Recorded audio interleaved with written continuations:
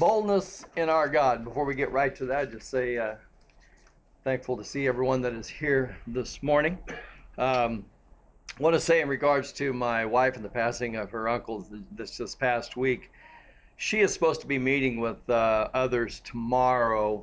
There's a possibility that I will be going to California, but it'll be later in the week. So as soon as I find out something, I'm giving the men a heads up.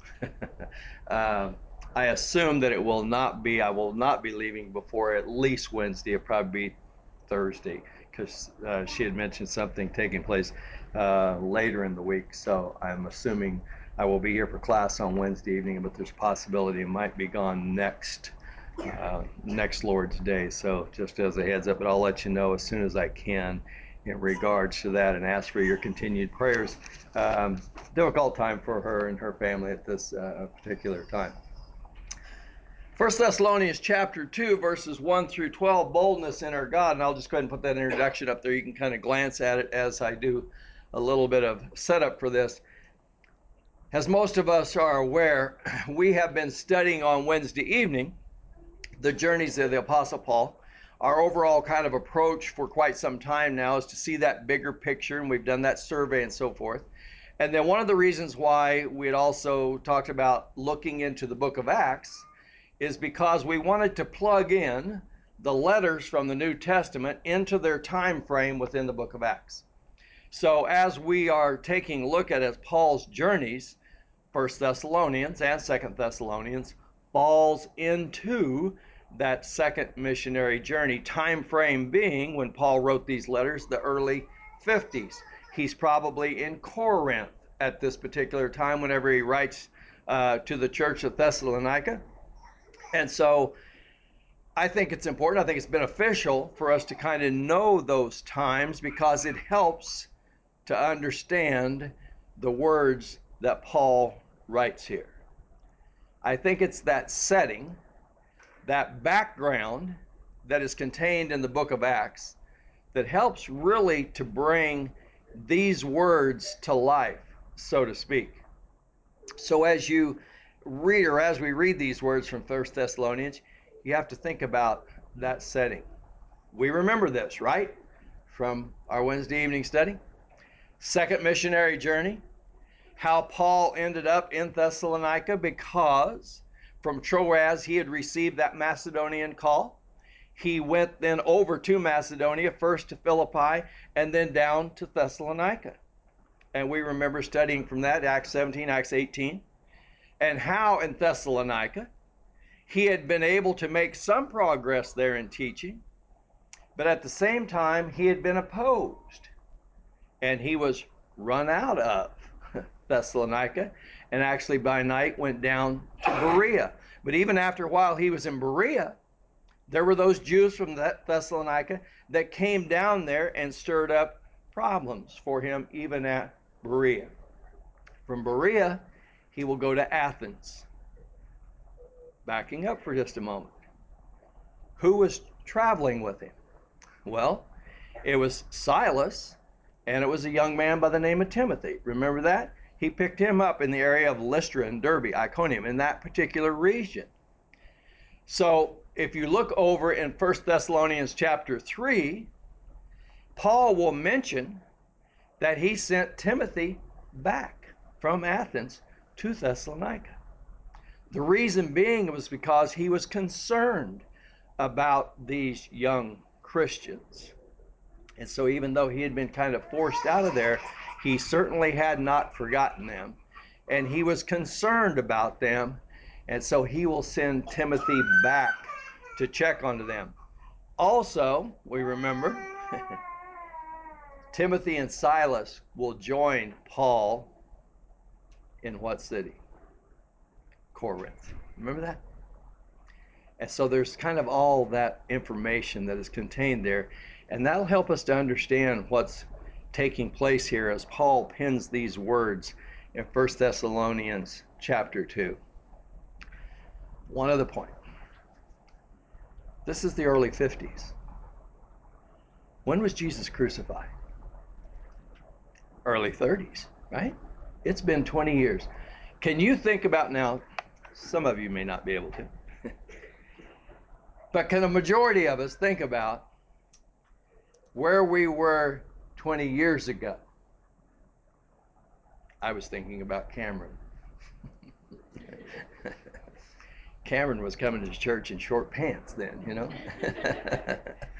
He was just a little bit older than Ellis. But most of us can think back 20 years, can't we? Wasn't that long ago. So Paul could think back 20 years ago to the crucifixion of Jesus Christ. It hasn't been that long. Paul could also think back 15 years. Cameron would have been going to kindergarten about that time, right? 15 years ago.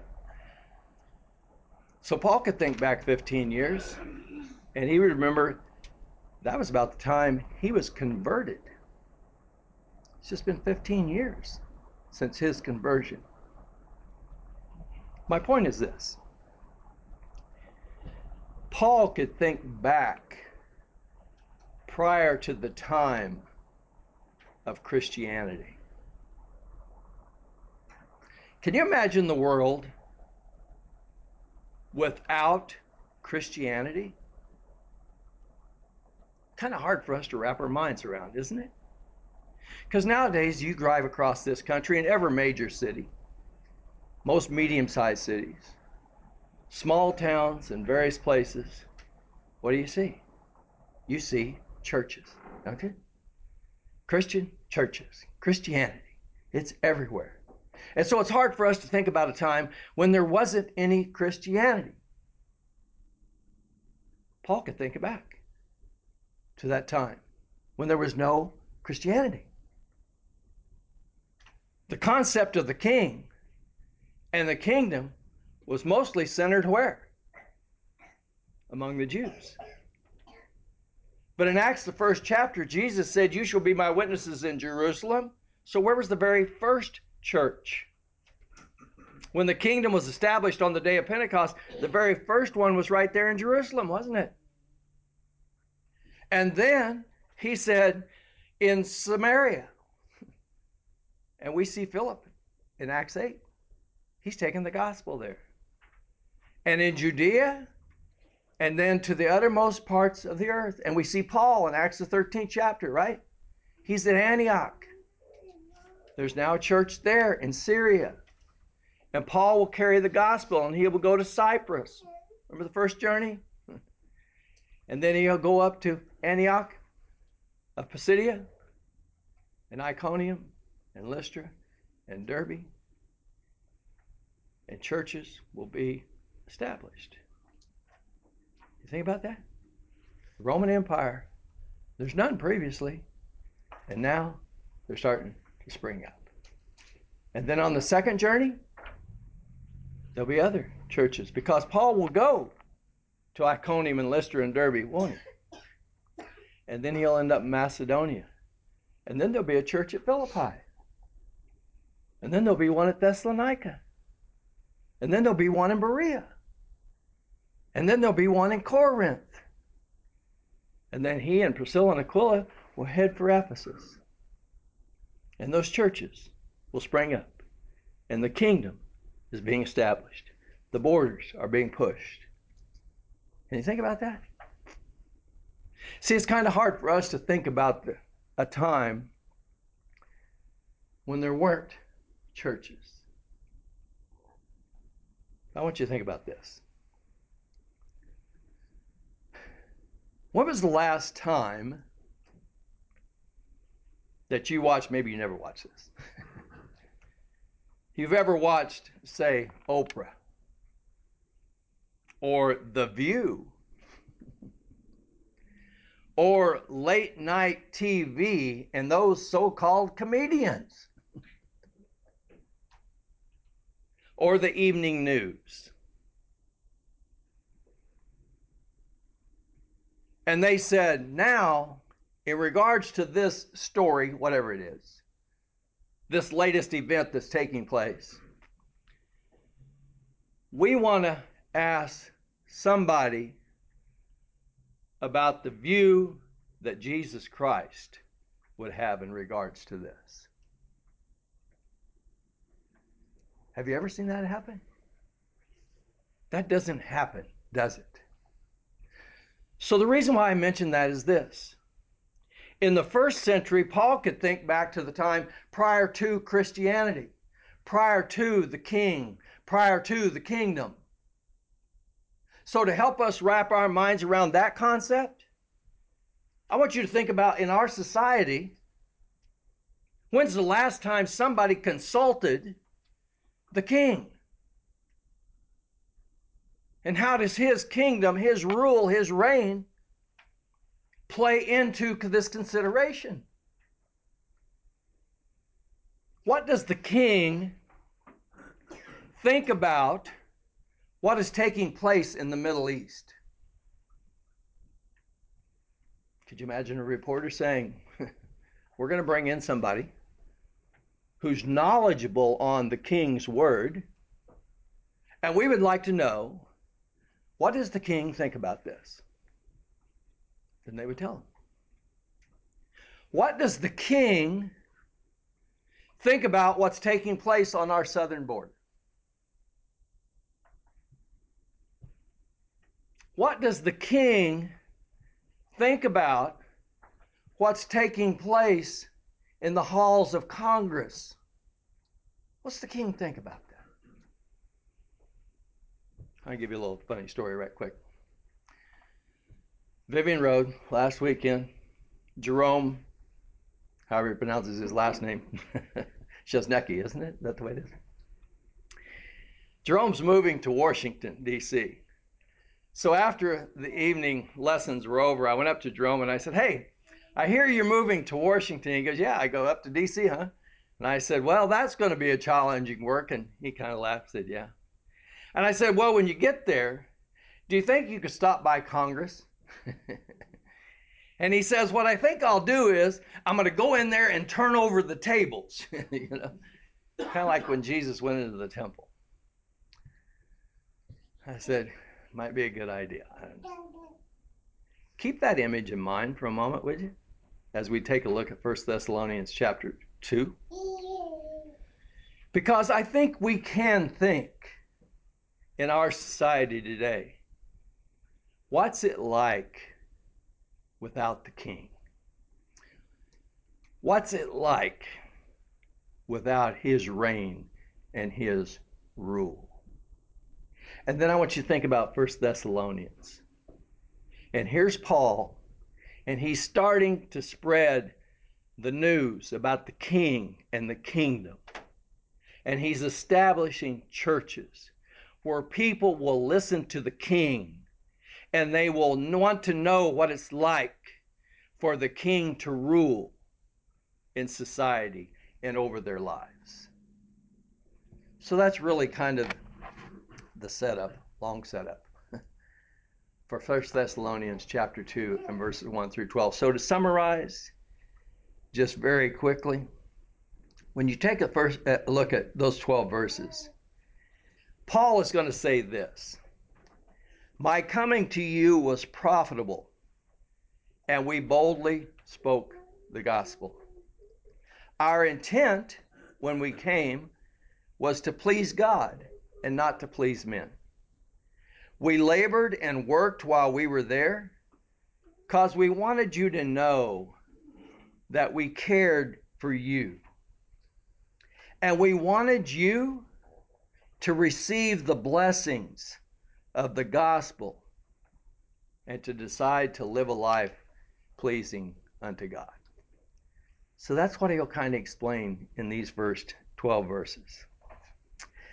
But what he says in verses 1 and 2 is, listen, for you yourselves know, brethren, that our coming to you was not in vain, but after we had already suffered and been mistreated at Philippi, as you know, we had the boldness. The King James Version says we were bold in our God, to speak to you the gospel of God amid much opposition. The reason why I want to make that point, and we'll kind of focus in on that concept of boldness, as the New American Standard says, or being bold in God, as the King James Version says. The gospel is what was going to be preached. The good news of Jesus, the King, the Savior. But what Paul is saying also is, this is the way we did it. Sometimes, well, all the time, what you say is important, but sometimes it's just as important the way you say it. And that's what I want us to notice from this context also, because Paul is going to point that out. Not only what we said, but the way in which we said it. And he said, we said it with boldness. But we're going to take a look at what that means when Paul says that they said it with boldness. In the context here, no less than 4 times, Paul will mention that they preached the gospel. And that whenever they preached the gospel, that previously and even then, it was met with opposition. I want you to notice verse 11 and 12. Skip down. He said, just as you know how we were exhorting, encouraging, and imploring each of you, as a father would his own children, so that you would walk in a manner worthy of God who calls you into his own kingdom and glory. So he starts that section talking about the opposition they had received previously. And then in verses 11 and 12, he said, this is what we did. And this is what we really wanted. Notice verse 12 again. So that you would walk in a manner worthy of God, who calls you into his own kingdom and glory. Why did we do what we did? It's because we wanted you to know the King. And we wanted you to know the kingdom. You know, sometimes in sharing the gospel, sometimes we can be a little bit of a rush, so to speak, to get people to obey the gospel, to respond to the gospel. And what Paul is saying is, we preach the gospel, and we wanted you to know about this God and what he was calling you to. So you know what that means? What that means is, I want you to know this King, and I want you to know about his kingdom. I want you to know what a blessing it is to know this King. I want you to know what a blessing it is to actually be under his reign and his rule. So as we give consideration, just think about that and how it applies in our life today. Could the King and his reign and his rule be beneficial to our society? Do you think his reign and his rule could be beneficial to our government? Do you think his reign and his rule could be beneficial to our schools? Do you think his reign and his rule could be beneficial to our families? Do you think his reign and his rule could be beneficial to your life? That's what Paul's trying to get him to see. I'll give you this little heads up. We'll study this another time. You remember the 7 I am statements from John, the Gospel of John? I am the bread of life. I am the light of this world. I am the door of the sheepfold. I am the good shepherd. I am the vine. I am the way, the truth, and the life. I am the resurrection and the life. Those 7 statements are telling you about the King. The parables that Jesus taught tell you about the kingdom. In Matthew the 13th chapter, in about verse 44, Jesus said, the kingdom of heaven is like a man who found a treasure in a field. And when he had found it, he went and sold all that he had that he might be able to buy that field. You know, in essence, what that's saying, and this is the way it sometimes happens in life. There was a man who found a treasure in a field. Wasn't necessarily looking for it, was he? But he found it. Do you know that's how some people come to realize or to know about the kingdom? gone along through life. I'm doing just fine. No, thank you. I don't need God's help or anybody else's. I've got this. And then things don't really turn out the way they hoped they would. And then eventually they may come to realize, actually, life's kind of hard and it can get kind of messy. And maybe I do need some help. You know what they just discovered? I need that treasure that's buried in that field. I haven't seen it before, but now I see it, how that could be beneficial to my life. And verse 45 and verse 46, Jesus said, the kingdom of heaven is like a merchant who is seeking for precious pearls. And when he finds one, he goes and sells all that he has so that he might be able to purchase that one. The difference is he was looking and he found it. And when he found it, he said, I'm willing to give up everything so that I might have it. So Jesus is saying, whether you kind of end up stumbling onto it and finally come to realize the benefit of it, or whether you were actually seeking and then you found it, and in either case, it's worth everything to hold on to it. So Paul is telling these Thessalonians that we sacrificed so that we might preach to you, and we faced opposition, and it was worth it. And why was it worth it? Because the message we have is valuable. That's the idea behind the concept whenever he says, we spoke to you in boldness. Would you like to tell some of the folks that you know about the King and about the kingdom and the benefits and the value of him ruling over their life? And that's what Paul is saying. We had boldness. We had confidence. We spoke to you boldly about God and his kingdom. Notice verse 7. But we proved to be gentle among you, as a nursing mother tenderly cares for her own children. Why would Paul throw that in there? So he uses the illustration of a mother nursing a child. Now, when Paul came to Thessalonica, do you think those people were already living lives that were pleasing to God? No, they weren't. So how are we going to get these people to live lives that are pleasing to God? We're going to present the gospel to them, but in what manner are we going to present it to them? And so he uses this illustration of a mother nursing a child.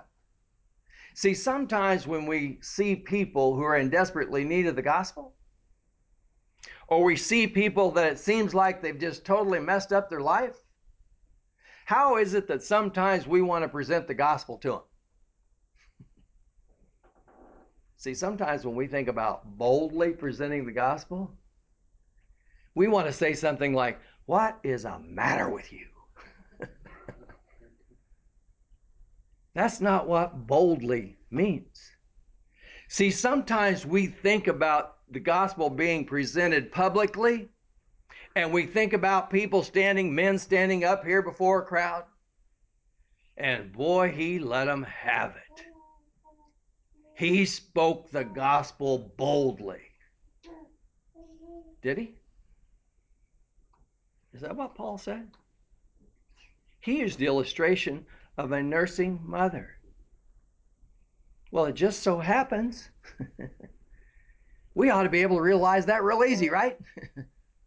So let's suppose a new mother walks into the bedroom where the child is laying and says, you need to eat. You are so tiny. What is the matter with you? Is that the way you go about it? No, a mother would approach knowing what this child needs. And that's what Paul's saying. But why would he be able to do it boldly? Why would a mother be able to do that boldly because she is confident that what that child needs, and she has what is valuable for that person, for that child. Can you see that? And that's what Paul's saying. What we had was valuable. You needed it desperately. And we were bold in our God because we knew this is what God wanted you to have. And what we had was the truth. And we wanted you to receive it so that you would know the blessings of the King and of the kingdom. Sounds like I'm getting kind of bold, doesn't it? But he said this is the way we did it. Like a nursing mother giving that to a child. So in all this, notice verse 11 also. Just as you know how we were exhorting and encouraging and imploring each of you as a father would his own children. Paul's using that illustration again, that parental illustration. A father would plead with, beg with a child and say, this is what's best for you. What you're doing is wrong. But this is what's best for you. In a loving and caring manner. So those are the two illustrations that Paul uses in this context as he talks about presenting the gospel. Like a nursing mother and like a father that is imploring, begging with his children. So very quickly, I'm going to make these 4 points. They'll be a lot shorter than what this just was. I want you to know what boldness is and how it's used in this context. Why it's necessary, why we, those who are going to present the gospel, should live according to the gospel. And then, final point, I think this is extremely important. I hope I make this correctly at the end. Why boldness? Or where do we get boldness? And what that does for us. Where do we get boldness? And what does it do for us? So first of all, what is boldness? Boldness is confident. It is being courageous, as I've explained in this context. And Paul says, because we had this boldness, because we were bold in God, then we spoke freely. They weren't giving consideration to other things because they were bold in God. They were thinking about God.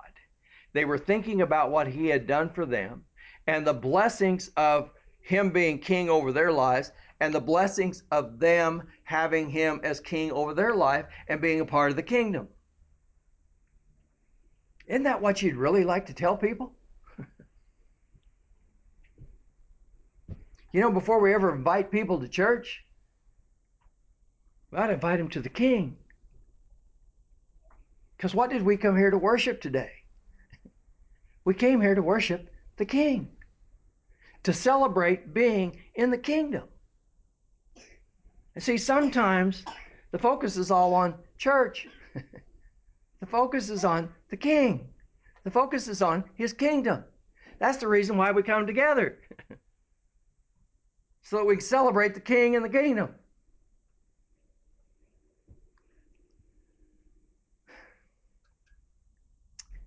We need to keep in mind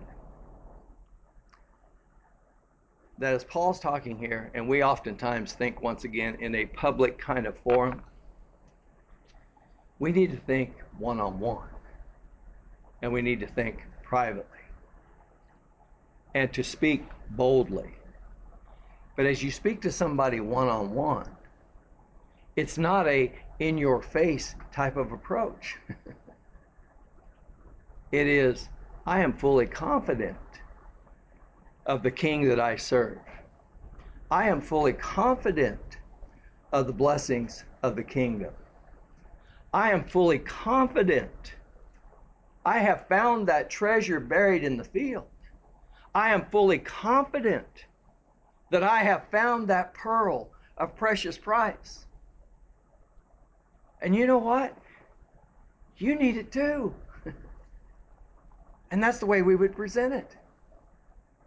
Like a nursing mother or like an imploring father. So Paul's wanting us to know boldness is confidence. And that confidence is what makes you courageous. To speak freely, as he mentions it here. Secondly, why is boldness necessary? Chapter 2 and verse 1. For yourselves know, brethren, that our coming to you was not in vain. That word vain means empty. It means worthless. Nothing happened. There was no effect that mattered.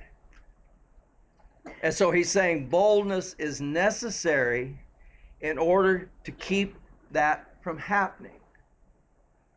Let me give you a quick illustration because sometimes this is the way it goes. So you're fully confident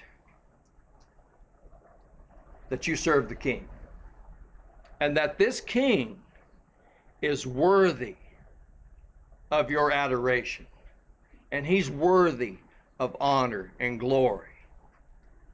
And you're fully confident that being in the kingdom is a blessing to your life. And that you would like to see them be a part of the kingdom also so they could enjoy the blessings. So let me ask you this. How would you go about, what manner would you speak those words to them? I work at a high school. Prom's coming up. I see all kinds of invitations. It's gotten to be kind of a big thing in more recent years, you know, for somebody to take out a banner or something, you know. But you also see this. A young man may approach a young lady and go, you wouldn't want to go to the prom with me, would you?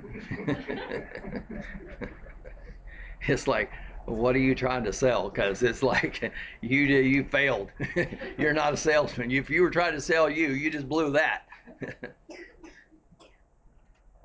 So if you're trying to convince somebody about the king and about the kingdom, how would you say it? But we've got to be fully persuaded that the king is worthy and that the kingdom is a benefit.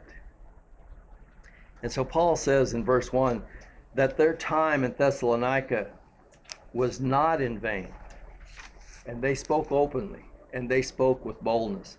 And there was a result because of the way in which they spoke. Not only what they presented, but the way in which they went about presenting that. Thirdly, why is it necessary then to live according to the gospel? Once again, Paul says that our coming to you was not in vain. And so after Paul says that our coming to you was not in vain, without looking at the text, just think to yourself a moment. If Paul says, well, our coming to you was not in vain, what do you think is going to follow next? Well, you might say something like, our coming to you was not in vain, and you turned from idols to serve the living God. Our coming to you was not in vain, so we convinced you and you obeyed the gospel, and now you're a part of the kingdom. But that's not what Paul says. Paul spends the next 10 verses talking about himself and his companions. And so you kind of have to ask yourself, why would he do that? And Paul was trying to convince them of is that when they came, he says, you know, before in Philippi, we suffered there. Remember that? They had been dragged before the magistrates. They had been beaten. They had been thrown into jail. Paul says, remember that? That's what happened to us previously before we came here. And when we came here, we spoke the gospel to you. We spoke it there. And look what happened to us. And then we came here. We didn't stop speaking it. We did it again. And he says, Our message wasn't from error or from deceit. We spoke the truth, and we weren't, we wasn't, correct my English. We weren't trying to deceive anybody. He says we were approved of God, and we sought to please God and not to please men or to seek glory from them. And he says we were gentle like a nursing mother. We shared ourselves. We worked night and day to not be any burden to you. We were devout and we were blameless among you, and we implored and we encouraged you like a father with his own children. What's Paul saying? You think we're doing this for our benefit? What he's saying is, I'm doing this for your benefit. And I wanted to make sure that you understood that and that you could see that in us. Just about a year or so ago, maybe a little more than a couple of years ago, I was talking with one of the teachers at school, and this was after in the evening. He's not a member of the church. I've talked with him various times. His wife was there on this occasion. And we were talking about being in Platte City and a work coming up here and so forth. And she said to me, why would you do that? It's kind of like, why would you go there? See, that's what Paul's saying.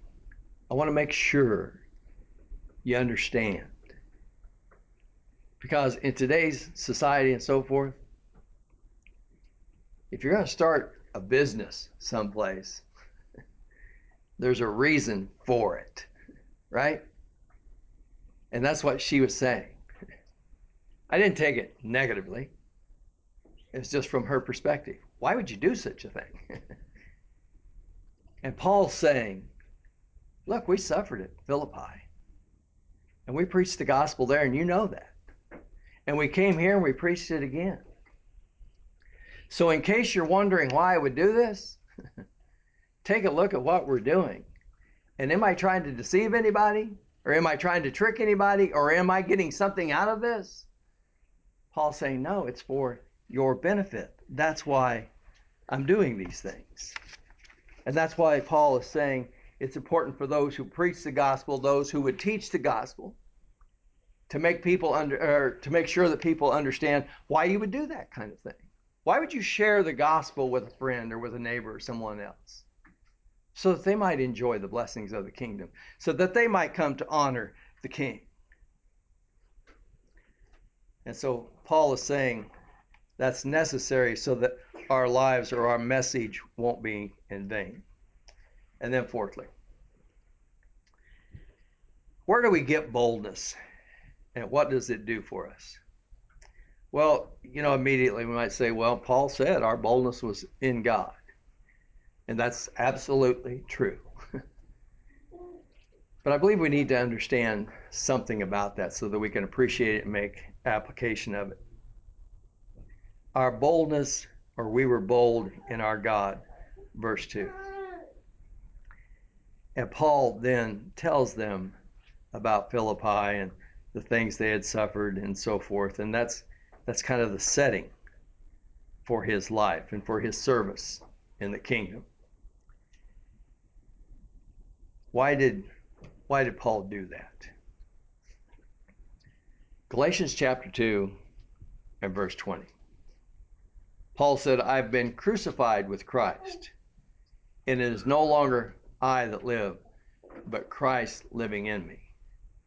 And the life that I now live, I live by faith in the Son of God, who loved me and died for me.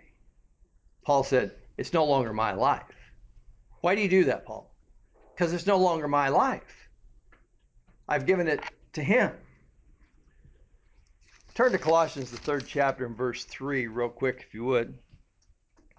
As Paul is writing to the church at Colossae, and he's explaining, once again, to those who were Christians at Colossae, in verse 3, he says, "For you have died, and your life is hidden with Christ in God."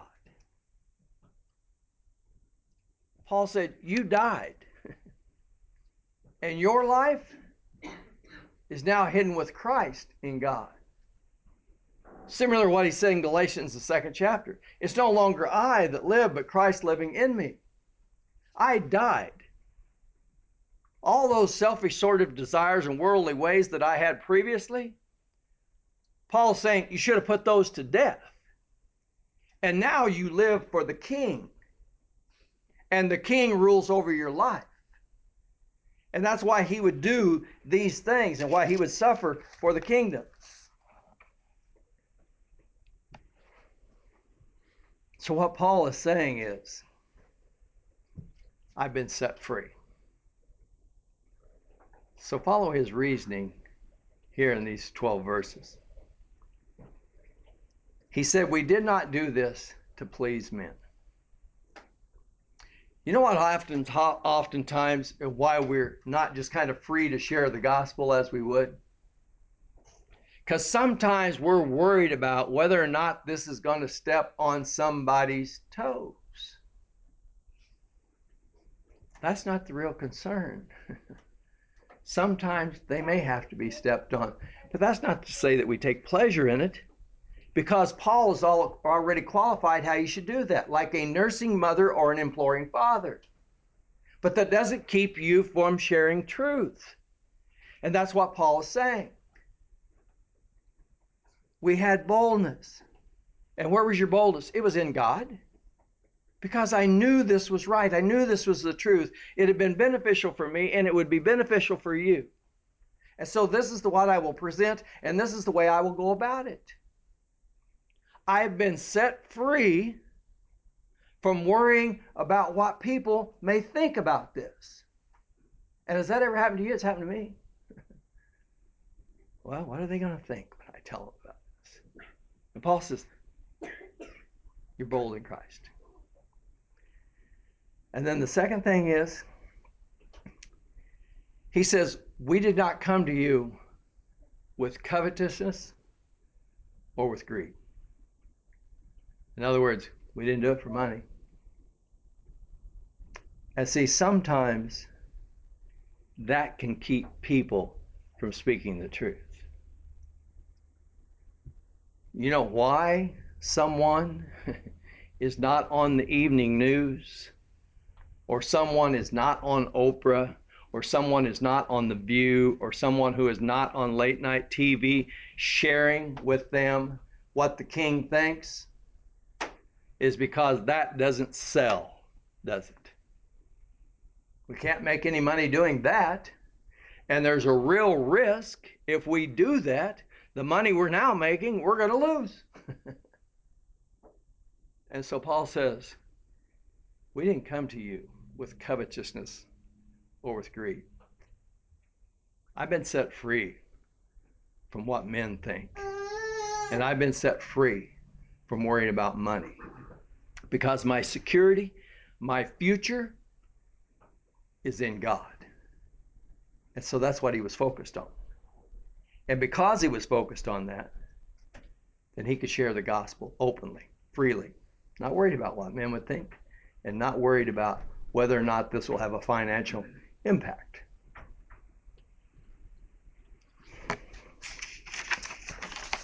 I want you to think about this, and this is what we're going to close the lesson on. In the book of Leviticus, it's a book all about holiness. It's about being set apart. And one of the things that is talked a lot about in the book of Leviticus is sacrifice. And it's talking about an animal being sacrificed. And we understand that where there is sin, that a death had to take place. We understand that, right? And that's what that was symbolic of. There has been sin, then a life must be given. A death has to take place. And in the book of Leviticus, it talks about those animals being sacrificed. Hold that thought. Turn to the book of Romans. Romans, the 6th chapter, and then we're going to come back to Leviticus. Romans, the 6th chapter, in verse 3 and 4. Paul says in verse 3, "Or do you not know that all of us who have been baptized into Christ Jesus have been baptized into his death?